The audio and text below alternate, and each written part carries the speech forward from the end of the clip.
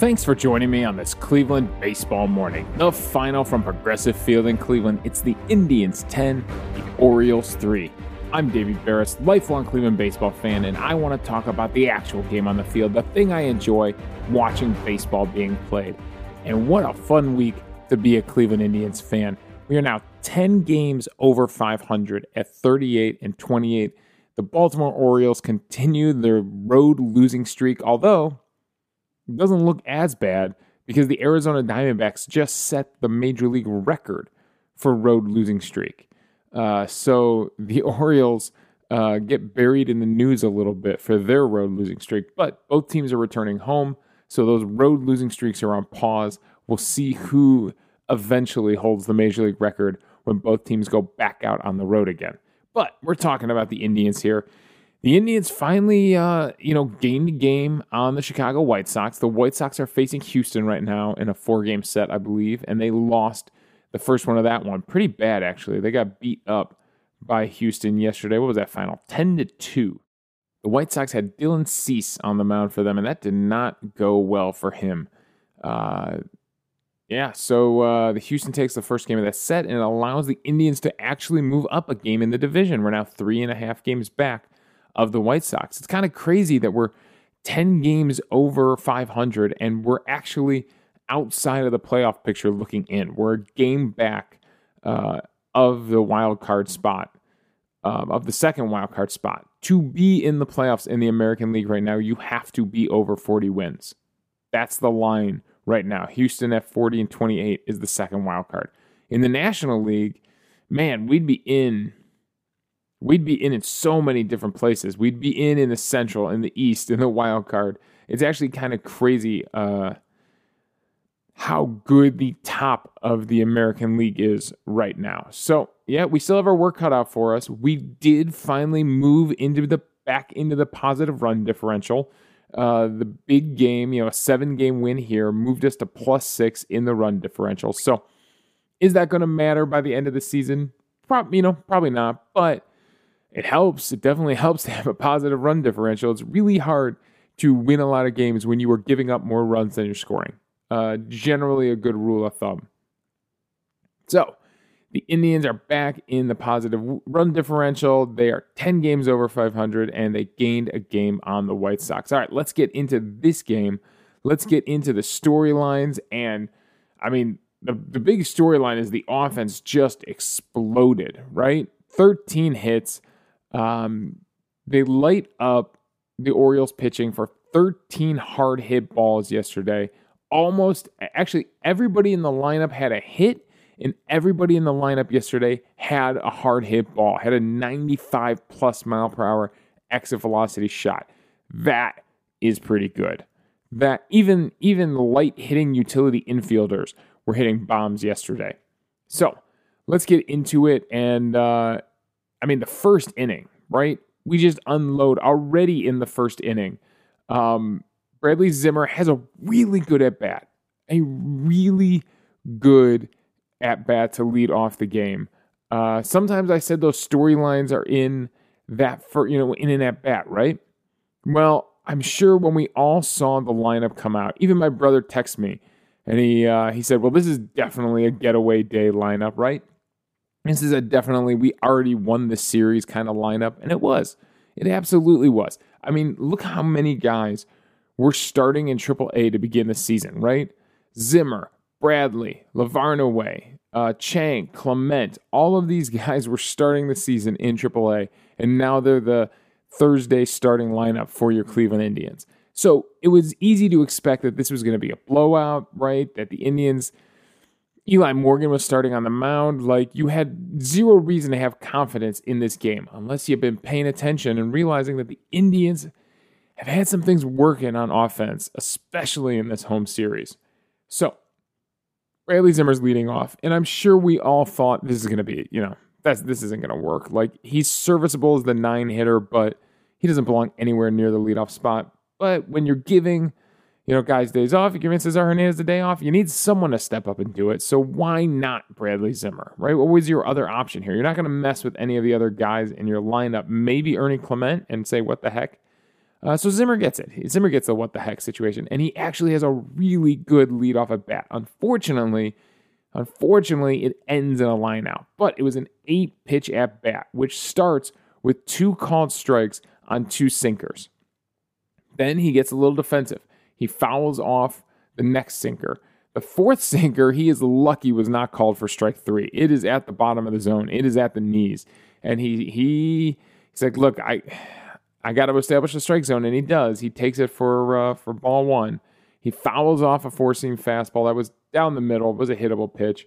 Takes another sinker high and away for ball 2. So now he's worked it back to a 2-2 count.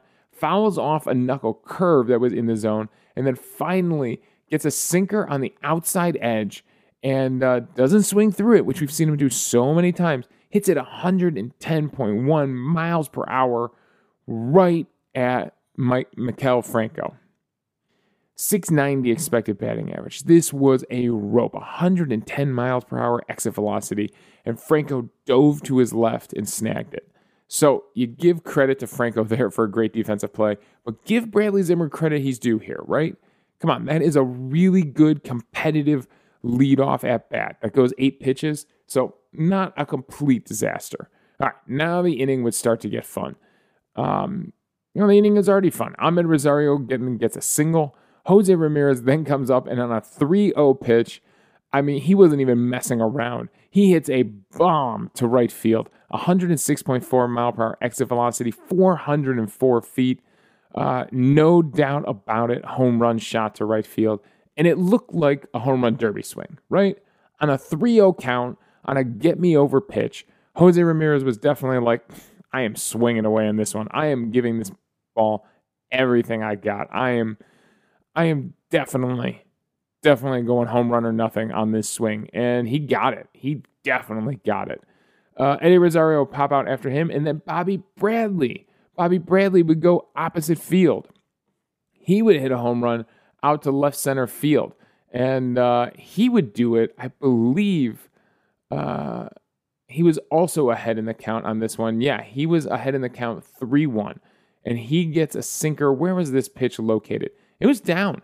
This pitch was down, and he goes opposite field with this one. This is the one where the fan reached over the railing to catch it. They determined that the angle of the ball, where the fan caught it, it was going to be above that wall. It was going to hit off those railings.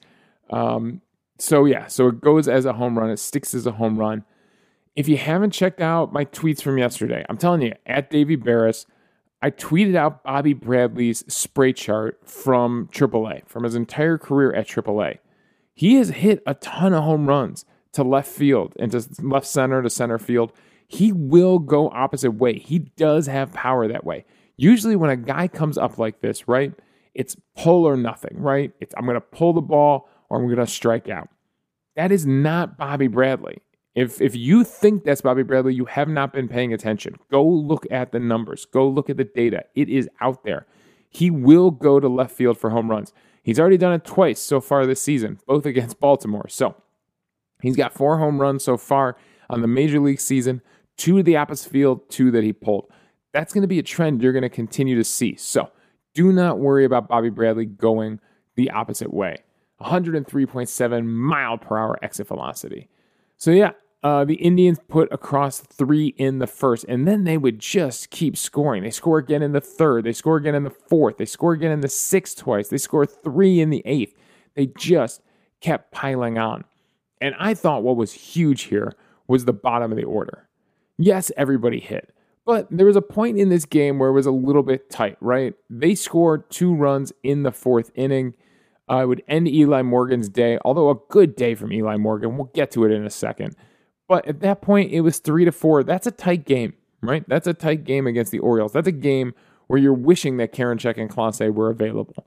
But the bottom of the order coming through here, Lavarnaway hitting 6th in his first game with the Indians. He's been a journeyman catcher. He's hit pretty much everywhere he's gone.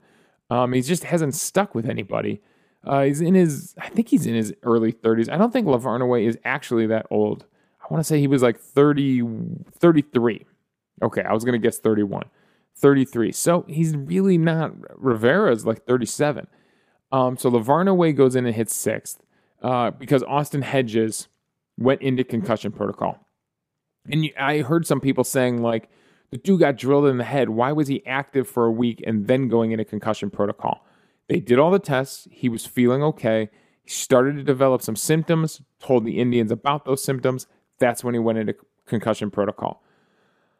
I got no problem with that. I mean, you can't blame a guy for wanting to stay in there and keep playing. He thinks the helmet protected him, and then all of a sudden he starts to, whatever it is, dizzy, headaches, whatever it is.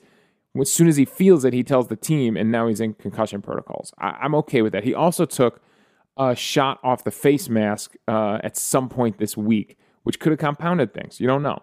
So Lavarnaway is going to be here for at least a week or two, right? With concussions, it's hard to say. Some guys just need some time for the headaches to go away. Some guys need some serious time off. So we'll see how long Lavarnaway's here. Perez, they're talking about maybe getting him into a rehab start. So anyways, the storyline from the game is Lavarnaway hitting 6th, Naylor hitting 7th, Yu Chang hitting 8th, and Ernie Clement hitting 9th. These guys all delivered. Lavarnaway 2 hits, Naylor 2 hits, Chang 2 hits, and Clement with 1 big hit. So they combine, the 4 guys combined for 7 hits.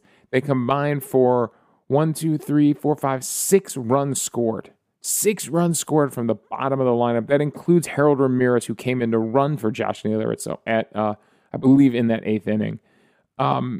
They gave 2 doubles, and Naylor and Ernie Clement both had doubles. Yu Chang with a big home run, and they have 5 RBIs combined on the day. Most of those going to Yu Chang and Ernie Clement. Chang was 2 for 4 with a homer and 4 RBIs on the day. He had the big 2 RBI single, and then he has the big 2-run home run, I believe, in that 8th inning. So yeah, the Indians offense, yes, it was in that 8th inning. After Naylor singled, he goes 106.2 mile per hour exit velocity down to the home run porch in left field, 392 distance on that one. It was smoked. It was crushed. Yu Chang, man, I know everybody is like, send this guy down. We don't want to see him anymore. I think there is something there. I think when Luplow comes back and when some of these guys start coming back off the IL, when Fermil Reyes comes back, they're going to have some real decisions to make here, right? So Owen Miller has already been sent back down. Ernie Clement is here. He's doing okay. He had a big double off the wall that actually scored Yu Chang from first. So give Yu Chang some hustle points too on that. Clement hits it high off that left field wall. Would have been a home run in Baltimore, but not in Cleveland. They're going to have some tough decisions to make. Who's going to stick as that utility fielder? They just stick with Chang because of the experience. Chang also made some great defensive plays at third base. He snagged a one-hop line drive. That's a really tough play. So is Owen Miller going to get another shot at it at some point? Clement, you got Chang. When Luplow and Fermil Reyes are back, one of these utility fielders is probably going down because now you've got your permanent DH back. So you're not going to be rotating the DH through Jose Ramirez, through Bobby Bradley, through Cesar Hernandez anymore. So if Chang doesn't stick here, if Chang is the guy that gets sent down, because he still is, hitting 179 with a 523 OPS after that big day yesterday. If those numbers don't improve, if he is the one sent down, I think there is a future for Yu Chang. If it's not in Cleveland, it's somewhere. He's got talent. I know he's got talent, and we saw it yesterday. He needs to, these guys really, I want to take a look one of these days at how much these guys swing and chase in the shadow of the plate, because it feels like Chang does it a lot. He's swinging at pitches that are just below the strike zone, pitches that are just too far inside. And when he actually squares one up in the strike zone, good things happen. So I think it's patience more than anything for Yu Chang and really working on that eye at the plate. Anyways, the bottom of the order absolutely delivered for the Indians. And that's the difference, right? That's the difference between being in a 4-3 battle. You can't rely. The top of the offense did their job. Bradley Zimmer was on base twice. Ahmed Rosario had 2 hits. The big 3 RBIs for Jose Ramirez, who would pick up another RBI on a fielder's choice with runners on first and third. Eddie Rosario had a home run. Bobby Bradley both had solo shots. So the top of the order, it's not like the top of the order was slouching yesterday, but that's the difference between being in a tight, 3-4 game, 3-5 game, and being in a 10-3 blowout.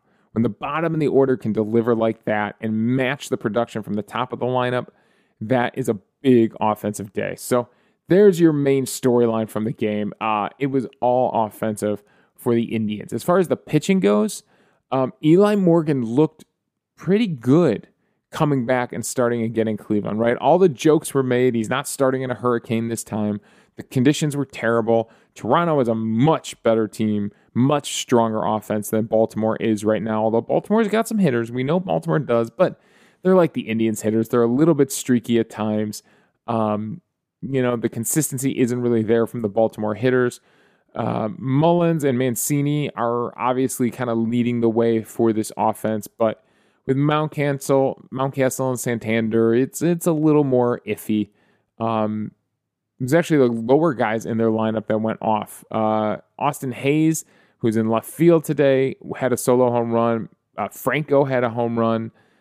Big double from Austin Wynns in the ninth hole. So it was the bottom of their lineup that was actually delivering today for them. They scored all the runs. 6 through 9 hitters scored all the runs for them. So, but Eli Morgan looked pretty strong. He only goes 3 2/3. He gets into trouble. He does give up the two solo home runs.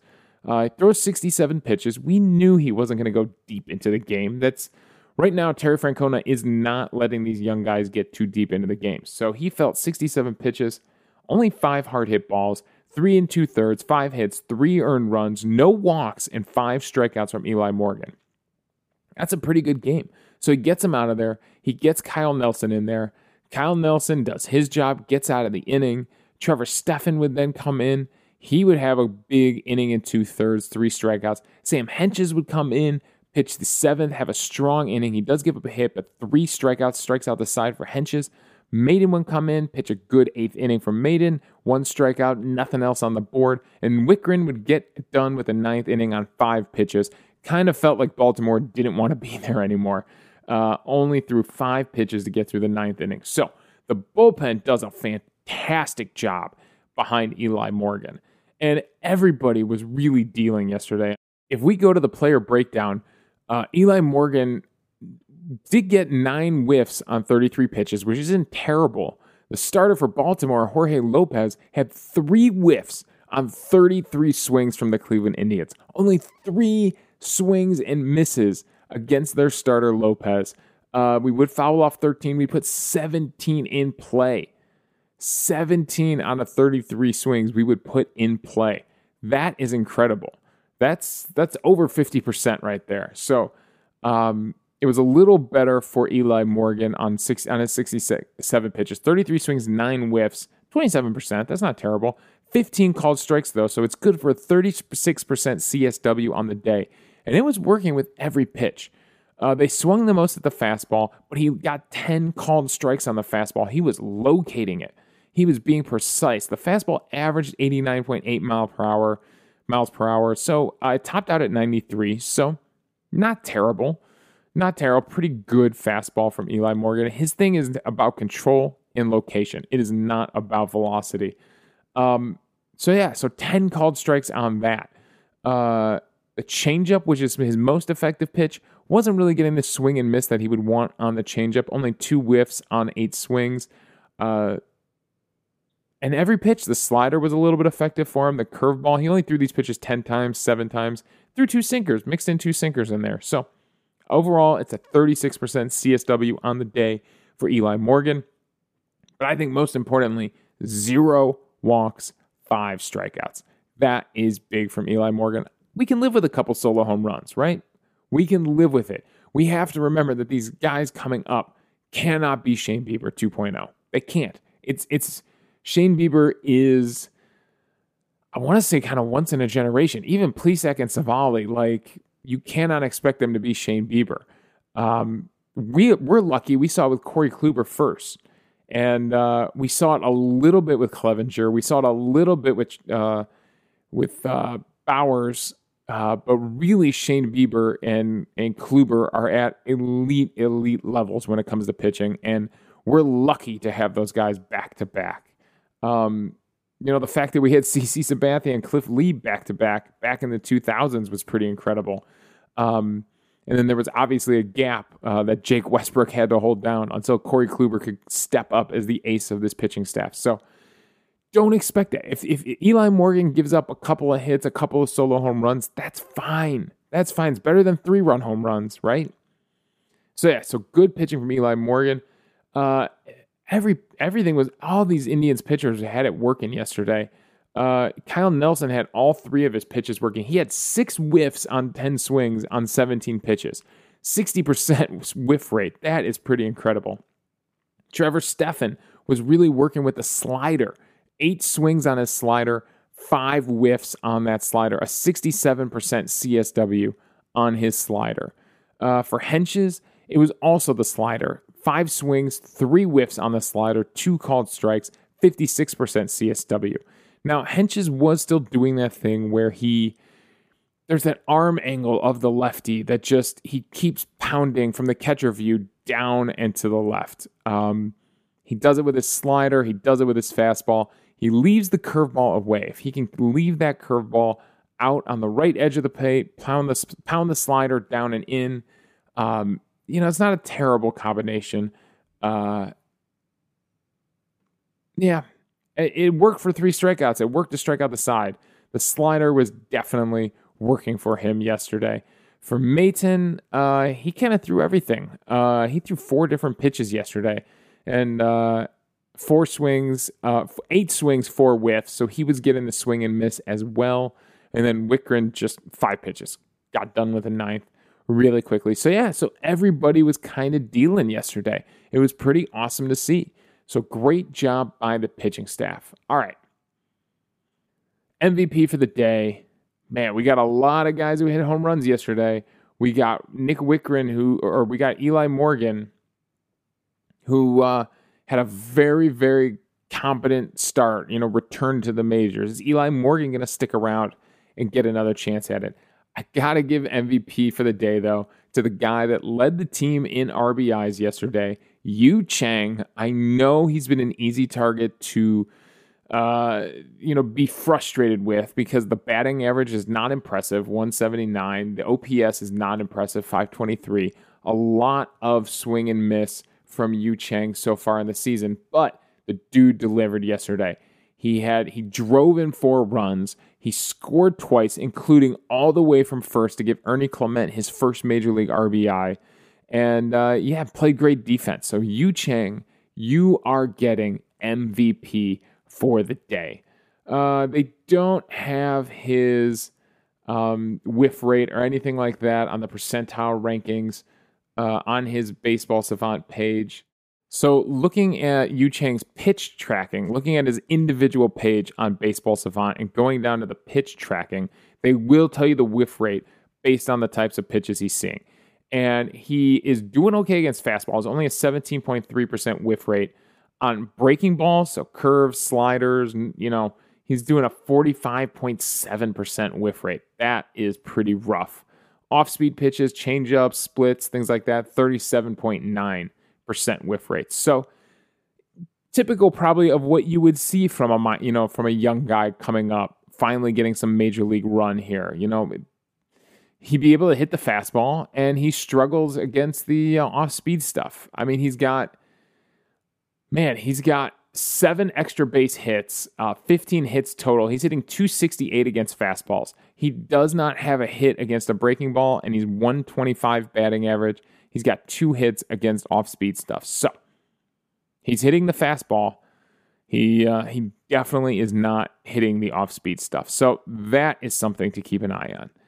Right. That does it for my thoughts. That does it. It was a fun day game. It was a really, really fun day baseball game. And, at the beginning of this week, when they announced that Shane Bieber was going on the IL, remember, the sky was falling. It was over. Local radio was burying the Indians, saying, how could they survive this? How could they possibly survive this? Well, it helps when you're facing one of the worst teams in baseball in Baltimore. And guess what? We're going to Pittsburgh to face the worst team in the National League. So it's an easy way to weather the storm. by facing two of the worst teams in baseball. But the offense came alive and supported the pitchers, supported these young pitchers. Francona had a plan, and that was to leave those starters out there until they saw a little bit of trouble and then go to the bullpen. He's got a ton of arms in the bullpen right now, and he's going to use them.